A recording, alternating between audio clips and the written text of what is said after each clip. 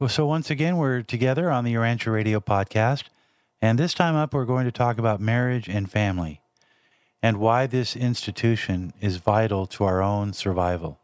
It's a heavy subject, but one worth digging into. And that's what we'll do here on the Urantia Radio podcast on marriage and family life.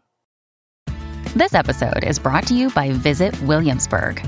In Williamsburg, Virginia, there's never too much of a good thing. Whether you're a foodie, a golfer, a history buff, a shopaholic, an outdoor enthusiast, or a thrill seeker, you'll find what you came for here and more. So ask yourself, what is it you want? Discover Williamsburg and plan your trip at visitwilliamsburg.com. Hey, it's Ryan Reynolds, and I'm here with Keith, co-star of my upcoming film, If, only in theaters May 17th. Do you want to tell people the big news? All right, I'll do it. Sign up now and you'll get unlimited for $15 a month and 6 months of Paramount Plus Essential Plan on us. MintMobile.com/switch. Upfront payment of $45 equivalent to $15 per month. Unlimited over 40 gigabytes per month. Face lower speeds. Videos at 480p. Active Mint customers by 531.24 get 6 months of Paramount Plus Essential Plan. Auto renews after 6 months. Offer ends May 31st, 2024. Separate Paramount Plus registration required. Terms and conditions apply if rated PG. Welcome to the Urantia Radio podcast. And if you haven't noticed, there is a lot of antagonism being displayed in society today about marriage and the marriage institution. And there actually have been assaults on the idea of the traditional family.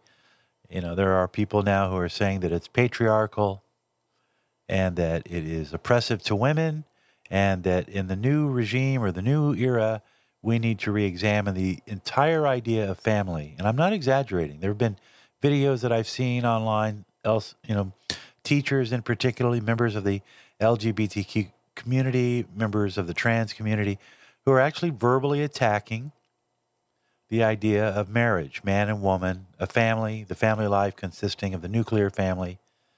And it's in your face. And sadly, because of the loudness of these people or some of these people in these communities, it's starting to have an effect on how the rest of us view marriage and making us all question whether or not marriage is even important anymore.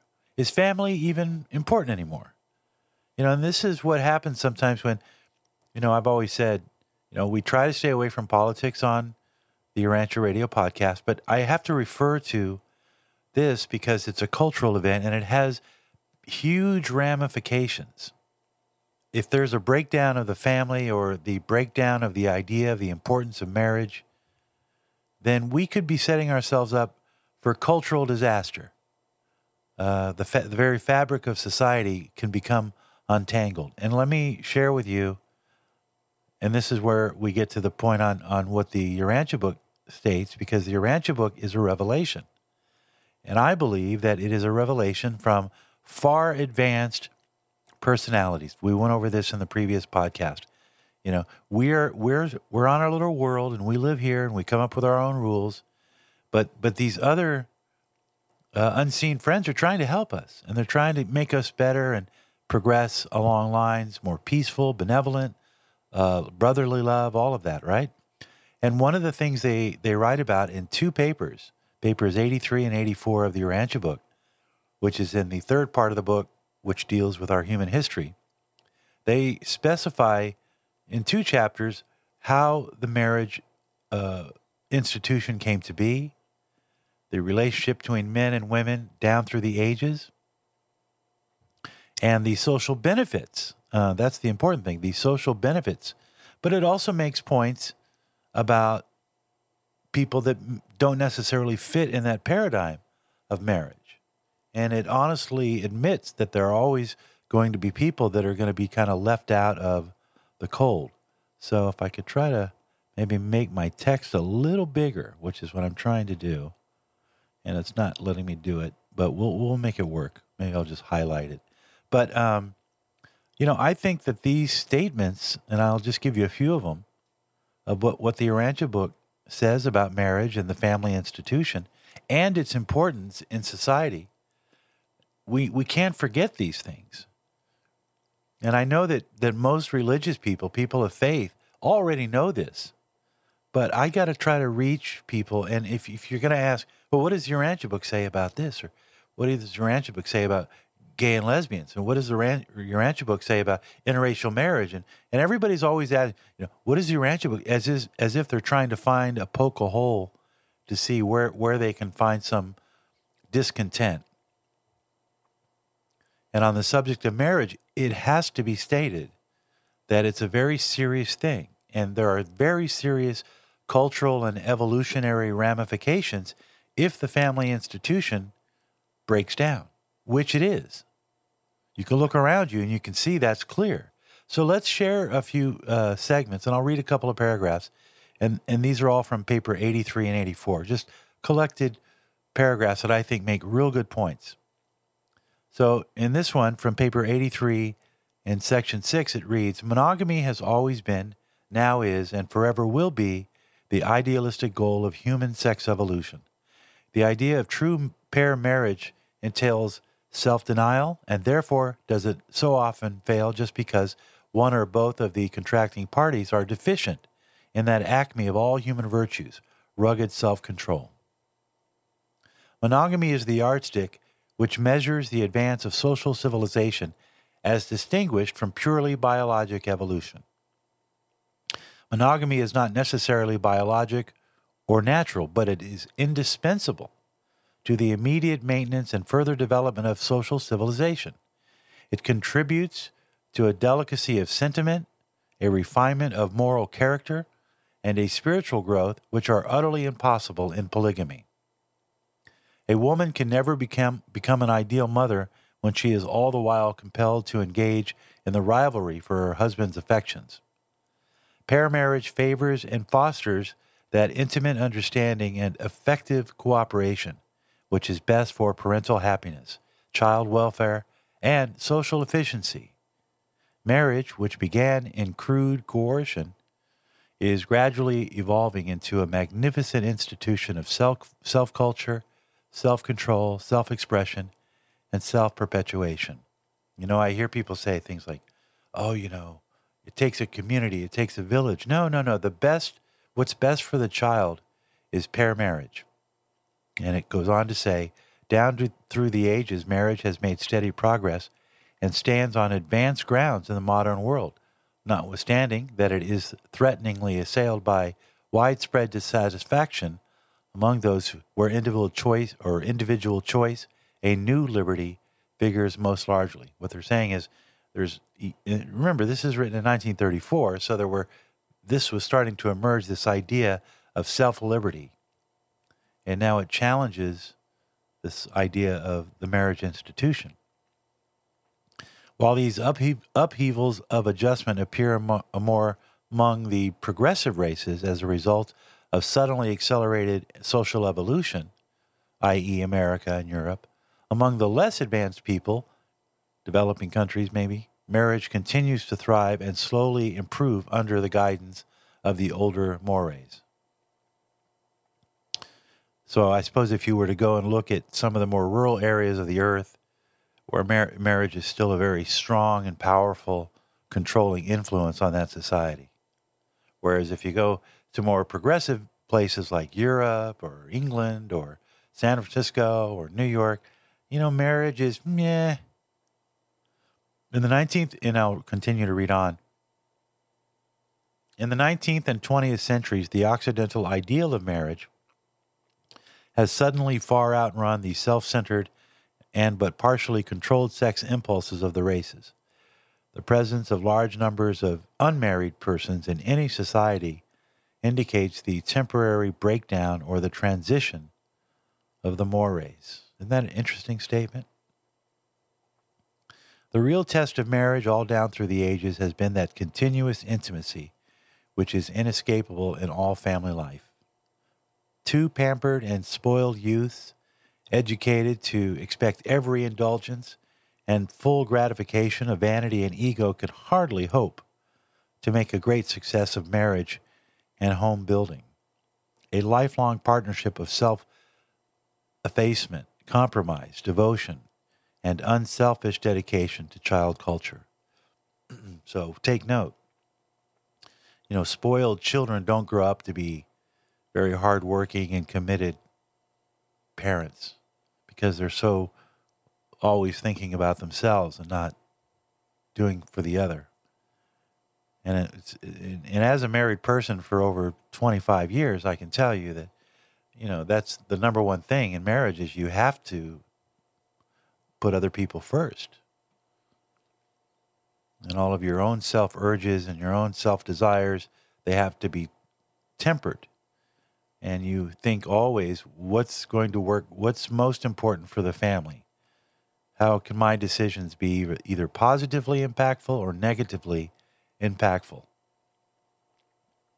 And I think that the Arancha book is saying that very thing.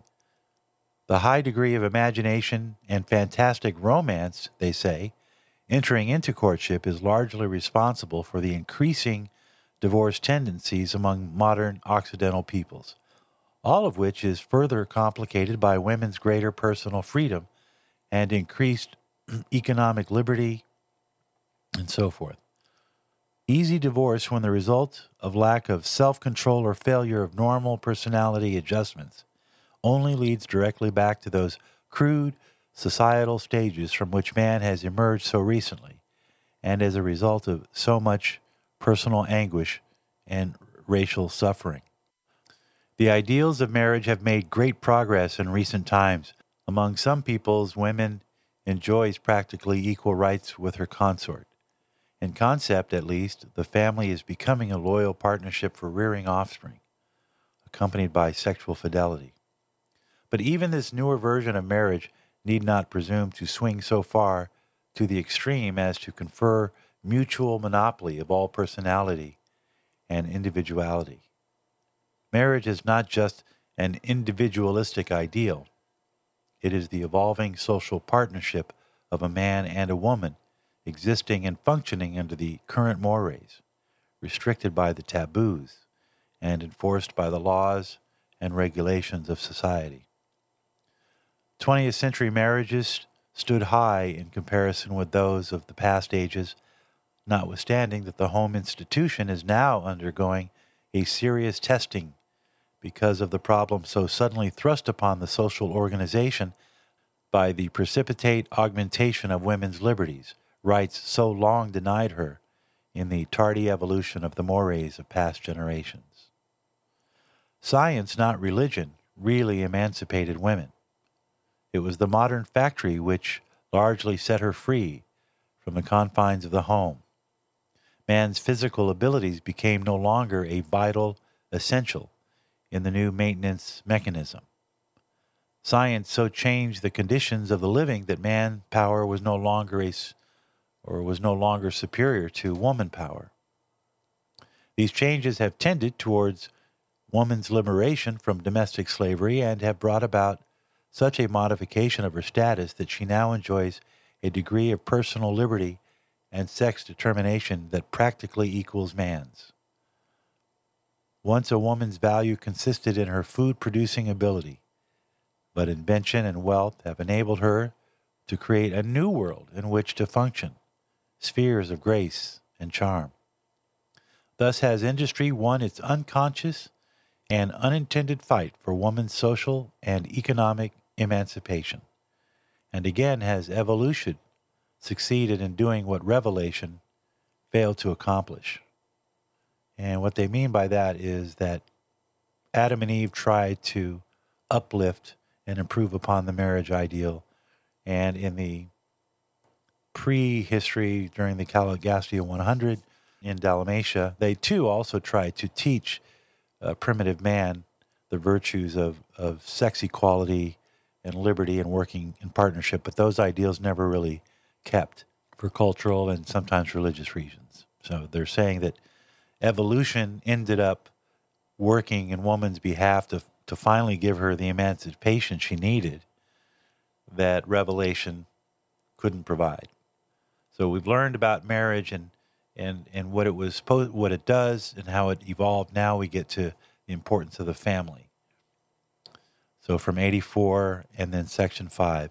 The reaction of enlightened peoples from the inequitable mores governing women's place in society has indeed been Benjamin-like in its extremeness. Among industrialized races, she has received almost all rights and enjoys exemption from many obligations, such as military service. Now that, of course, has changed in the United States and elsewhere. But not that long ago, it was just sort of the consensus that women could not serve in the military, or at least in the front lines. Every easement of the struggle for existence has rebounded to the liberation of woman, and she has directly benefited from every advance towards monogamy. The weaker always make disproportionate gains in every adjustment of the mores in the progressive evolution of society. That's an interesting statement, and they don't mean weaker in the pejorative, but weaker in mass and physical strength and having that disadvantage. But that's an interesting statement. In the ideals of paramarriage, woman has finally won recognition, dignity, independence, equality, and education. But will she prove worthy of all this new and unprecedented accomplishment?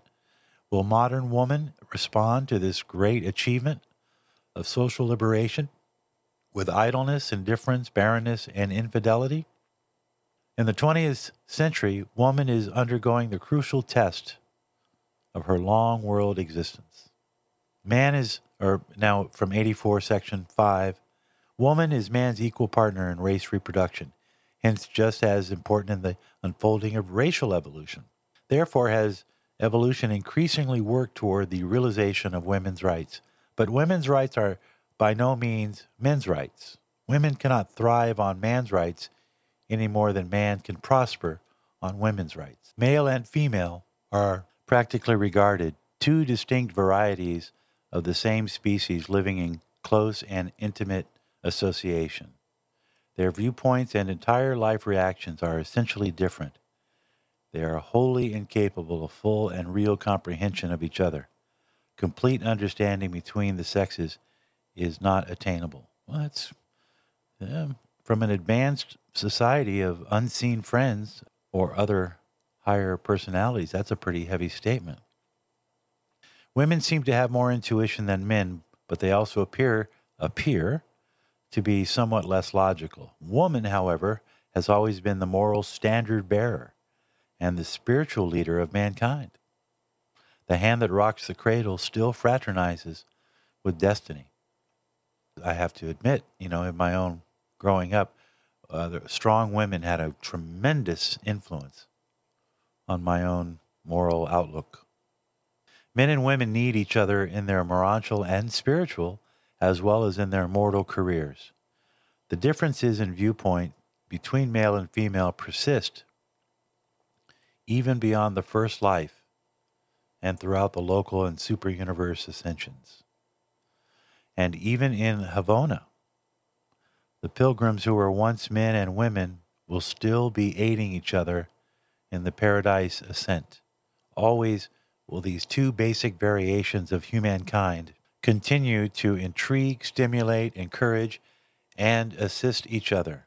Always will they be mutually dependent on cooperation in the solution of perplexing universe problems and in the overcoming of manifold cosmic difficulties. And so there we'll leave it. And I know that there are people out there, and I think I have to come from a position of compassion and not anger, that they don't understand that and they don't see the benefits. And I get it. People who want to protect those who didn't have a mom and a dad are fighting for them. And they come from a point of view of compassion. But you can't challenge what is regarded as man's most important, forget about it being the most sacred, but it's also the most important institution. It is the basis of a truly progressive social society. The better path would be to raise our children so that they would be better parents, more effective parents, more altruistic parents.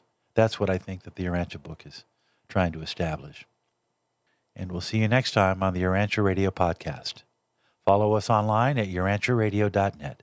God bless. Teach your children well.